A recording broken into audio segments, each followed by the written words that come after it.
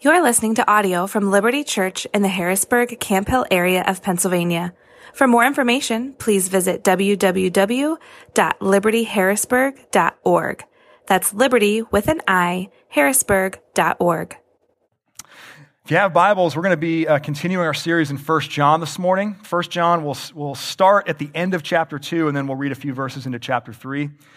Those black hardcover Bibles that Jenna mentioned a moment ago, page 1022 is where you can find our text this morning. In the 1990 movie Kindergarten Cop, which you've been waiting your whole life for a sermon illustration from Kindergarten Cop, you just didn't know it, but you're going to get one today. Kindergarten Cop, Arnold Schwarzenegger plays an LAPD detective named John Kimball.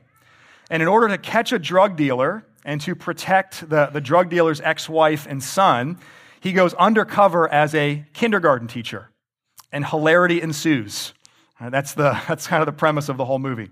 But in one of the more memorable scenes, as he's trying to figure out which student in his class is the child of the drug dealer, Kimball sets the whole class down, and he asks them to answer an important question.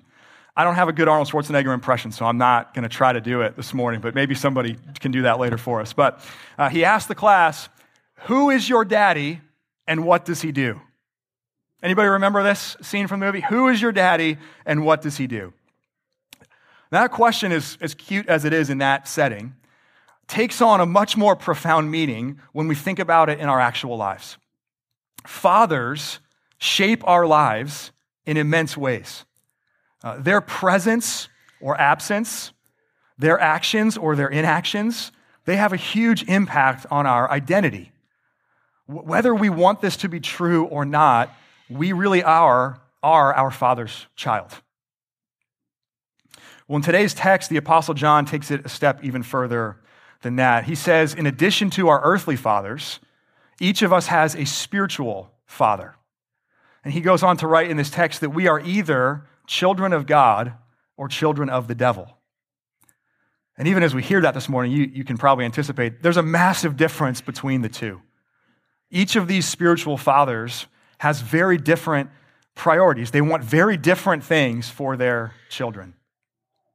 And so how we answer the question, who is our Father and what does he do? At the end of the day, how we answer that question defines our identity. So much so that it will be evident from our lives.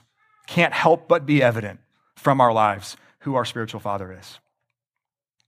So writing into this atmosphere in the first century where there's both false teachers who have confidence that they should not have and genuine Christians who are struggling to find the confidence that they should have, John writes these words so that you may know your real identity. Let me pray for us, and then we'll dive into our text this morning. God of all and our Father in heaven, you gave your only Son to take the form of a servant and become obedient to death, even death on a cross. As we anticipate that, celebrating that, commemorating that this week even together on Good Friday, would you now, by your Spirit, give us that same mind of Jesus, that by sharing his humility, that by walking in his ways, that by trusting in his finished work, we may come to be with him in glory. Our Lord, who reigns with you and the Holy Spirit, one God, now and forever. Amen. I invite you to now listen with open ears to this book that we love. This is 1 John chapter 2, verse 28, and I'll read through chapter 3, verse 10. And now, little children, abide in him, so that when he appears, we may have confidence and not shrink back from him in shame at his coming. If you know that he is righteous, you may be sure that everyone who practices righteousness has been born of him. See what kind of love the Father has given to us, that we should be called children of God, and so we are. The reason why the world does not know us is that it did not know him. Beloved, we are God's children now, and what we will be has not yet appeared. But we know that when he appears, we shall be like him, because we shall see him as he is. And everyone who thus hopes in him purifies himself as he is pure. Verse 4, everyone who makes a practice of sinning also practices lawlessness. Sin is lawlessness. You know that he, that is Jesus, appeared to take away sins, and in him there is no sin. No one who abides in him keeps on sinning. No one who keeps on sinning has either seen him or known him. Little children, let no one deceive you. Whoever practices righteousness is righteous, as he is righteous. Whoever makes a practice of sinning is of the devil, for the devil has been sinning from the beginning. The reason the Son of God appeared was to destroy the works of the devil. No one born of God makes a practice of sinning, for God's seed abides in him, and he cannot keep on sinning because he has been born of God. By this it is evident who are the children of God and who are the children of the devil. Whoever does not practice righteousness is not of God, nor is the one who does not love his brother. This is God's word. So here's the big idea of today's text. We are either children of God or children of the devil. And our practices are proof of our parentage. Our practices are proof of our parentage. And furthermore, what John says here then is because of Jesus' appearings, Christians are those who practice righteousness, not sin. And it's by this that we actually have confidence about our real identity as children of God. So we're going to look at three key things that John unpacks for us in this text. They come in twos. They come two by two. So there's two fathers, then there's two appearings, and then lastly, two practices. So first, let's talk about two fathers. Throughout this letter, not just today's text, but the whole letter, John refers to his readers as children. He's confident that they are children of God. And like an older brother in the faith, he's writing to them to give them the assurance that they need. But as he makes clear, especially there in chapter 3, verse 10, that's not the only option. There are children of God, but there are also children of the devil. There are two spiritual fathers. Now, in one sense, in the creation sense, God is the father of all. So all human beings were made by God and are made in the image of God. That's sometimes known as the universal fatherhood of God. But in the spiritual sense, God is actually not the father of all. In John's gospel, in his account of Jesus' life and ministry, Jesus at one point says to the Pharisees, the hypocritical religious leaders of his day, he says to the Pharisees, "You are of your father, the devil." It's a bold statement. "And your will is to do your father's desires. He was a murderer from the beginning. He is a liar and the father of lies." Now, on the other hand, at the beginning of John's gospel, he writes in John chapter 1, verse 12, "But to all who receive Jesus, to all who believe in his name, he gives the right or the privilege to become children of God." You see, something has to happen in order for God to become our Father. We have to receive Jesus and believe in the name of Jesus. Only then are we given that right, that privilege of being known as the children of God. And as John writes about then in this text, in order to receive and believe in Jesus, something else first and more fundamental has to happen about us, in us. Something else has to change. We have to be born again, reborn. John says it in chapter 2, verse 29, and again in chapter 3, verse 9. We have to be born of God. Now, on the one hand, born again is among the most overused cliche statements about Christians in our day. It's become a label to differentiate a certain segment of Protestant, largely theologically conservative Christians. But here's the reality. There are no Christians apart from this second birth. If we are not born again, if we are not born of God, then we are not God's children. And that means, which is the only other option left, that we would be children of the devil. So one author put it this way. He said, "Our parentage is either divine or diabolical." Right? We either, spiritually speaking, we either have Satan for a father or God for a father. And it's this new birth, it's this regeneration, as it's sometimes called, that makes the difference in our real identity. So listen really closely to what John writes in this text, because God forbid we would ever lose our awe from overuse of this phrase, born again. He says there in chapter 3, verse 9, "Whoever is born of God has God's seed abiding in them." That's a bold metaphor. It's a bold metaphor. The Greek word is sperma. It's where we get the English word sperm. When Scripture talks about a man's seed, it's talking about his biological children. Think about Abraham's seed, the descendants of Abraham that are referenced throughout Scripture. It's using that vivid of a metaphor. The Apostle John says, you are born of God. You are remade in God. John Stott says that to be born again is, quote, the acquisition of a new nature through the implanting within us of the very seed of the life-giving power of God. So this doesn't mean that you and I are divine like Jesus is divine. It doesn't mean that you and I are begotten in the same way that Jesus is the only begotten Son. But it's actually way closer to that than the simple label born-again Christian often means. A born-again Christian is not just someone who checks a few of the right boxes doctrinally. A born-again Christian has the seed of God abiding in him or her. A born-again Christian is a son or daughter of God brought into God's family. And though the metaphor we get in Scripture for being in God's family, though the metaphor is adoption, it's so fixed, it's so unchangeable that John here uses the language not of an adoptive father, but a biological one to describe God's children. And that's why in the middle of this text, John overflows with awe. Chapter 3, verse 1, see what kind of love the Father has given to us that we should be called children of God. That's the language of someone who's marveling. That's the language of someone who can't continue on with his normal train of thought without pausing and try to take it in for just a moment. Verse 1 literally says, what country is this from? What country is this from? This love from God. It's the same word the disciples actually use of Jesus when they're with him in the boat and he calms the wind and the waves, he calms the storm, and they say, what kind of man is this? That's the word John uses here as he says, what kind of love is this? What country is it from? It's so foreign, it defies our experience, it defies our imaginations, and yet it's precisely what we long for most, that we would have a father like this. That we would be loved by a Father who loves us with this kind of love. And Christian, John is saying to you, you have it. You have it. You have God for your Father. And it's not only that you are called children of God, he says, and so we are. You are children of God. It's not just a reference, it's reality. It's reality.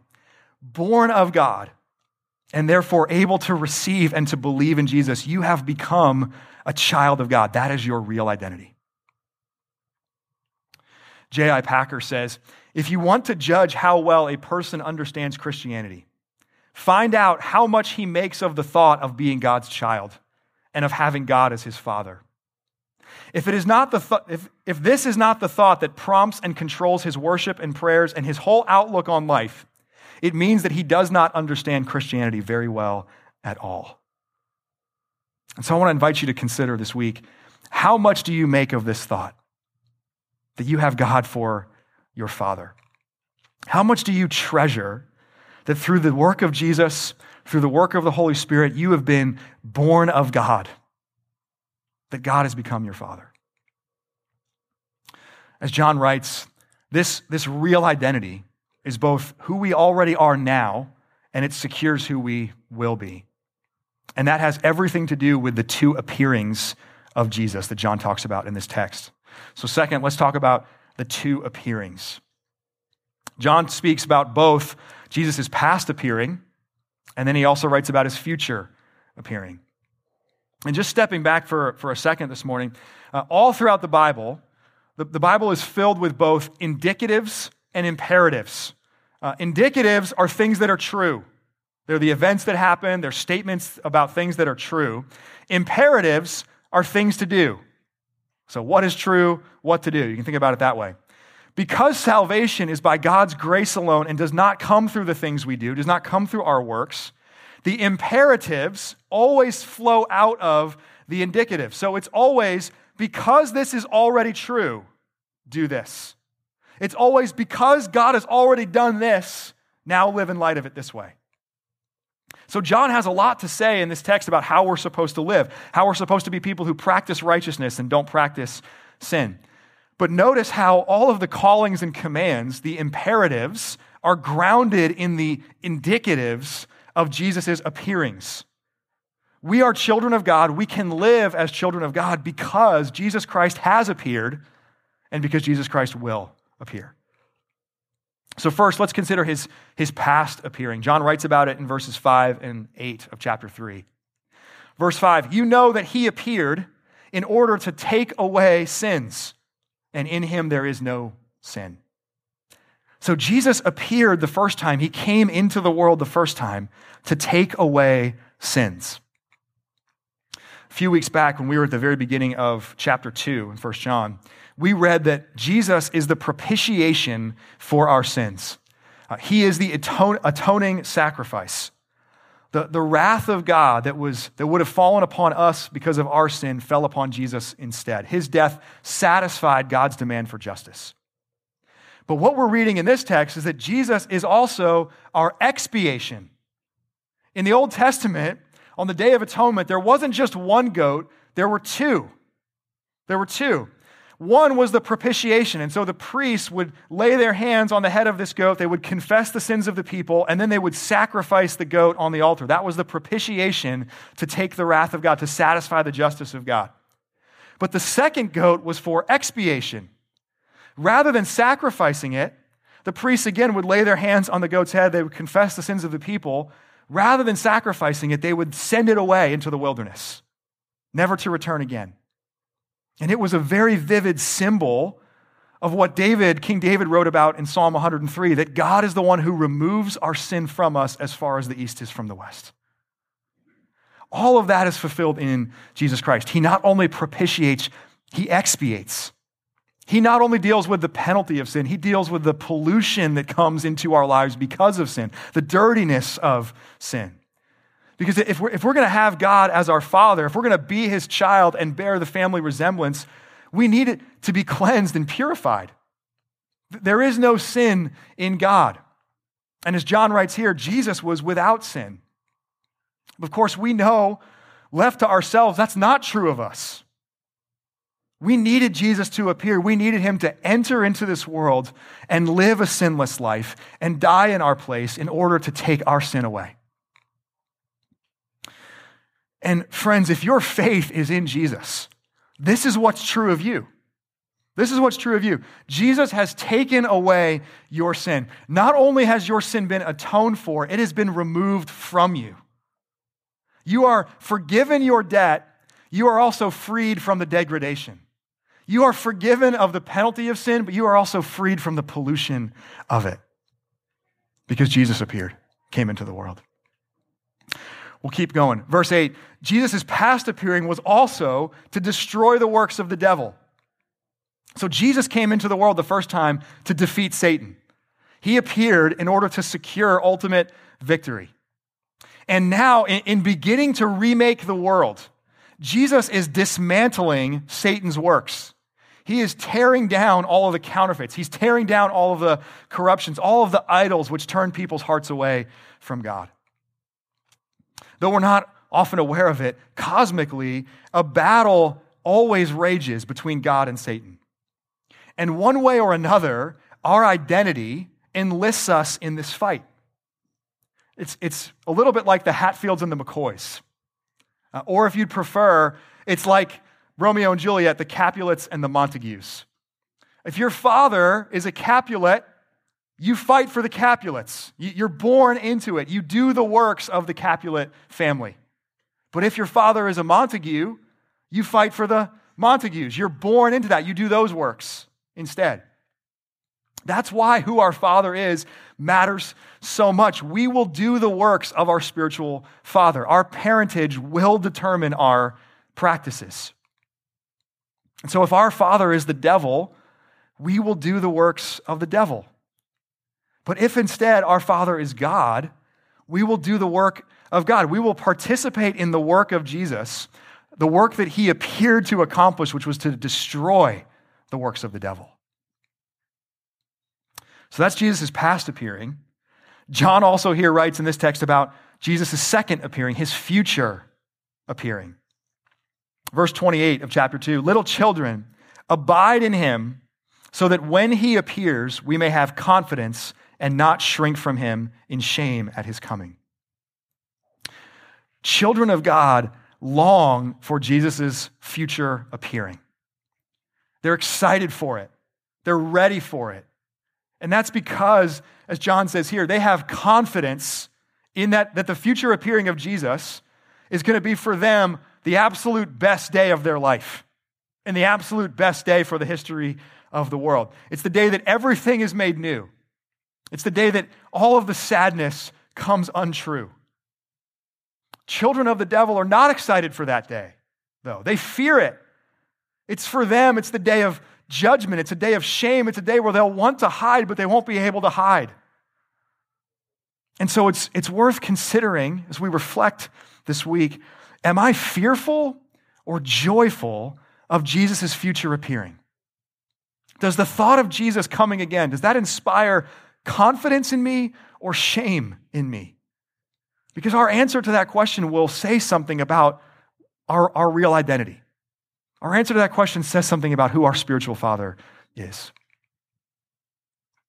John continues then to write about Jesus' future appearing in chapter 3, verse 2.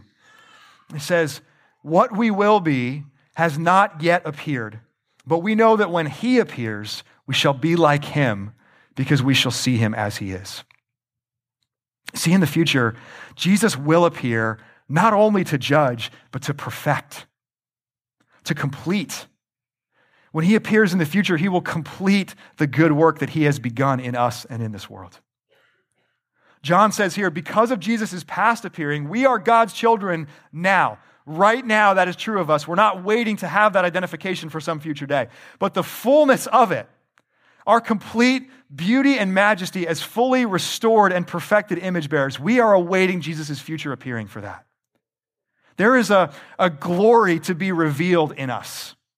The Apostle Paul writes in Romans chapter 8. There is an eternal weight of glory beyond all comparison, he writes in 2 Corinthians 4. When Jesus appears, we will be like him. Not God as he is God, but fully conformed to his image. We will be like Jesus. Morally, we will be completely rid of sin. Even the ones that cling so closely. Even the ones that seem to just keep coming back over and over again. On that day, you'll be completely free of those sins. Physically, you'll be without illness or weakness or imperfection. Mentally, cognitively, we will have complete integrity. No more hints of lies or partial truths or errors. We're living a dualistic kind of life, morally, mentally, integrity. We will no longer on that day see dimly as in a mirror, but we will see him as he is, John says. We will be like him on that day. May that day come soon. We are meant to live our whole lives in light of these two appearings. That's why John writes this here. They are the truths, they are the indicatives which shape the imperatives for us to live a pure and righteous life. In other words, these indicatives, these truths are what are meant to shape our practices. So third and finally, let's talk about the two practices. John writes here in this text about both the practice of sinning and the practice of righteousness. And as we've been seeing, our practice is the direct outflow of our parentage. Right? We will always live out our real identity. We will always live out who we really are. And so if someone is a child of the devil, he or she will practice sin. He or she will continue to rebel against the law of God, against the design of God. But if someone is a child of God, he or she will practice righteousness. They will do what is right and good as defined by God, what is morally right and good as exemplified by Jesus. See, at the end of the day, we can't help but bear the family resemblance. That's true of us in our physical lives. It's true of the characteristics that we take on from our parents. We can't help but bear our family resemblance. What John is saying here is it's true spiritually, too. We will bear the family resemblance. We will do the kinds of works our Father does. In verse 10, he offers two simple but profound tests that serve as evidence about which family we belong to. Do you do what is right, and do you love your brother, your fellow Christian? Now, doing those things is not what makes us children of God.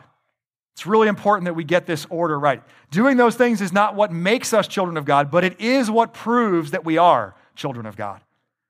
Just as we are not saved by our good works, but we are saved for our good works, we are not born again because we do what is right and because we love our brother. But if we are born again, if we are born of God, we will do what is right. We will love our brother. As J.I. Packer elsewhere put it, he said, the only proof of past conversion is present convertedness. Or he says it this way, the converted lifestyle is more significant than any conversion experience. In other words, any of our talk about being born again, being a born-again Christian, doesn't matter a whole lot unless you actually live like someone who has been born again. In 1 John, throughout this letter, the apostle is confronting two related but distinct errors that people in his day and people in our day tend to make about our relationship with sin. One is perfection, and the other is indifference. One is an arrival mentality, and the other is apathy. So some of the false teachers in the first century were claiming perfection. They were claiming that they already were completely free from sin. And that error is an over-realization, thinking that someone who has been born of God can arrive at perfection in this life before that future appearing of Jesus, when we will be like him. And so John writes in this letter, but especially what we studied in chapter 1, that if we claim we have no sin, we deceive ourselves and the truth is not in us. So Christians still sin. We still sin. Christians still need to repent. We do it together. Corporately, we do it together individually every time we gather on a Sunday. And if you're like me, you do it a lot more than that on the days between Sundays. That's one error. The other error, there are other false teachers that are indifferent about sin. So they're not denying that they sin. They're just saying sin isn't that big of a deal. You know, if you're a child of God, it doesn't really matter how you live. You can live however you want. You've already been given that identity. It doesn't matter. That is an under-realization. And John is saying, especially in this text, that's the error he's confronting here. He's saying, it does matter. It does matter how you live. If you are born of God, if you have God's seed abiding in you, then there is no situation where sin is inevitable. There's no situation in your life where you have to sin. And your life, if you are born of God, will never be characterized by apathy towards sin. You'll never become resigned to it. You'll never embrace sin and give it quarter in your life as a continual habit because you're not in bondage to sin the way a child of the devil still is. As one author put it, the Christian may fall into sin, but he will not walk in it. The Christian may fall into sin, but he will not walk in it. A Christian is not perfect, but a Christian does practice righteousness. So I want you to consider this week and talk about this with friends or family members or your Bible study group. What is the practice of my life? What is the practice of my life? Is it sin or is it righteousness? What does the evidence of my life say about who my Father is? And would it be consistently evident to all the different groups of people that I might cross paths with in a given week or month or year? Is it consistently evident to them that I am a child of God? You can use these two tests in verse 10. Do I do what is right? Do I love my brother, my fellow Christian? And when I don't do those things, when I fall short of those things, am I sensitive to it? And do I pursue repentance from it? Or am I indifferent and apathetic? As a child of God, we are those who are intent to destroy the works of the devil, the way Jesus came into the world to destroy the works of the devil. We are not those who want to perpetuate them or give them quarter. So John is writing these words, this text, that you may know your real identity. And that is true for two audiences who might hear these words, both in his day and in today, in ours. There are some people who think they are children of God, but actually are not. They have a false kind of assurance. And they presume, maybe because they had an experience at one point in their life, or someone gave them some words to pray, a specific kind of prayer in their life, that now, because they did that, they can live however they want. They can practice sin and still pretend like God is their Father. If that is you this morning, let John's words in this text wake you up. I plead with you this morning to wake up to the precarious place that you are in. Stop presuming upon God in that way. It is very possible, if you are someone who claims a past experience but has no intent to practice righteousness in your life right now, it's likely, if that's you, that you are not a child of God but a child of the devil. Born again is not a voting block or a label. It is a complete transformation of your life. And our lives should always make it evident that we are children of God. If it doesn't, if you find in yourself this morning that it doesn't, do not wait another day to deal with that. Because here's the thing, God is the God of adoption. He loves to rescue people out of the abusive, soul-stealing fatherhood of Satan and make those former children of the devil his own children. If your father is the devil today, he does not need to be your father tomorrow. Thank God. God desires to bring you into his family. Now, the other audience who might hear these words would be genuine Christians who are struggling to find the assurance that they should have, to find the confidence they should have. Men and women who are sensitive to sin and who are seeking to practice righteousness. But maybe you've sinned again. And this week, or even this morning before you came here, you've returned to that same sin, the one that you just can't seem to be rid of in your life. And now you find yourself as you come this morning, not confident, but more inclined to shrink back in shame. If that's you, I want you to just look right at me this morning. Jesus Christ appeared to take away your sin, not some ambiguous person, like your sin. Jesus is your expiation. And if your faith is in him, then it's true that God has removed your sin from you as far as the east is from the west. So take heart in that truth today. Take heart in this. When Jesus appears, you will be like him. You might not be today. You might be wrestling with that sin again today, but you will be on that day. You have not even begun to fathom what you will be. You have not even begun to grasp the glory that will be revealed in you when Jesus comes again and brings to completion the good work that he has begun. Friends, Jesus Christ has appeared and Jesus Christ will appear. In him, may you know and may you live in light of your real identity as children of God, as one who has God for a father. Would you lift your eyes today and be encouraged by these words from John? See what kind of love the Father has given to us, that you should be called a child of God. Through the appearings of Jesus Christ, thanks be to God, so you are. Amen. Amen. Let me pray.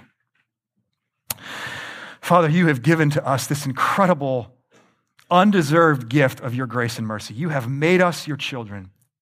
We who once were children of the devil, we who once practiced sin and lawlessness and rebelled against you, you, through the work of Jesus, through the work of the Spirit, have made us your own, have implanted your seed within us. We come today recognizing how we could never have done anything to earn that, but rejoicing that you have given us that through the work of Jesus. As we prepare this week to commemorate, to remember, to reflect on the work of Jesus, the passion of Jesus, his suffering and his crucifixion and death, as we get ready to celebrate his resurrection a week from today, would you remind us this morning of the incredible gift it is that we get to call you Father, and that it took that for us to call you Father. Would you prepare us now, even as we come to this table, that we would look back on Jesus' first appearing, that we would anticipate his future appearing, and that we would live our lives for all the days in between as those who practice righteousness, anticipating the day that we will be like him. We pray it all in his name. Amen. Thank you for listening to audio from Liberty Church. To learn more about our church or to listen to previous recordings, visit www.libertyharrisburg.org.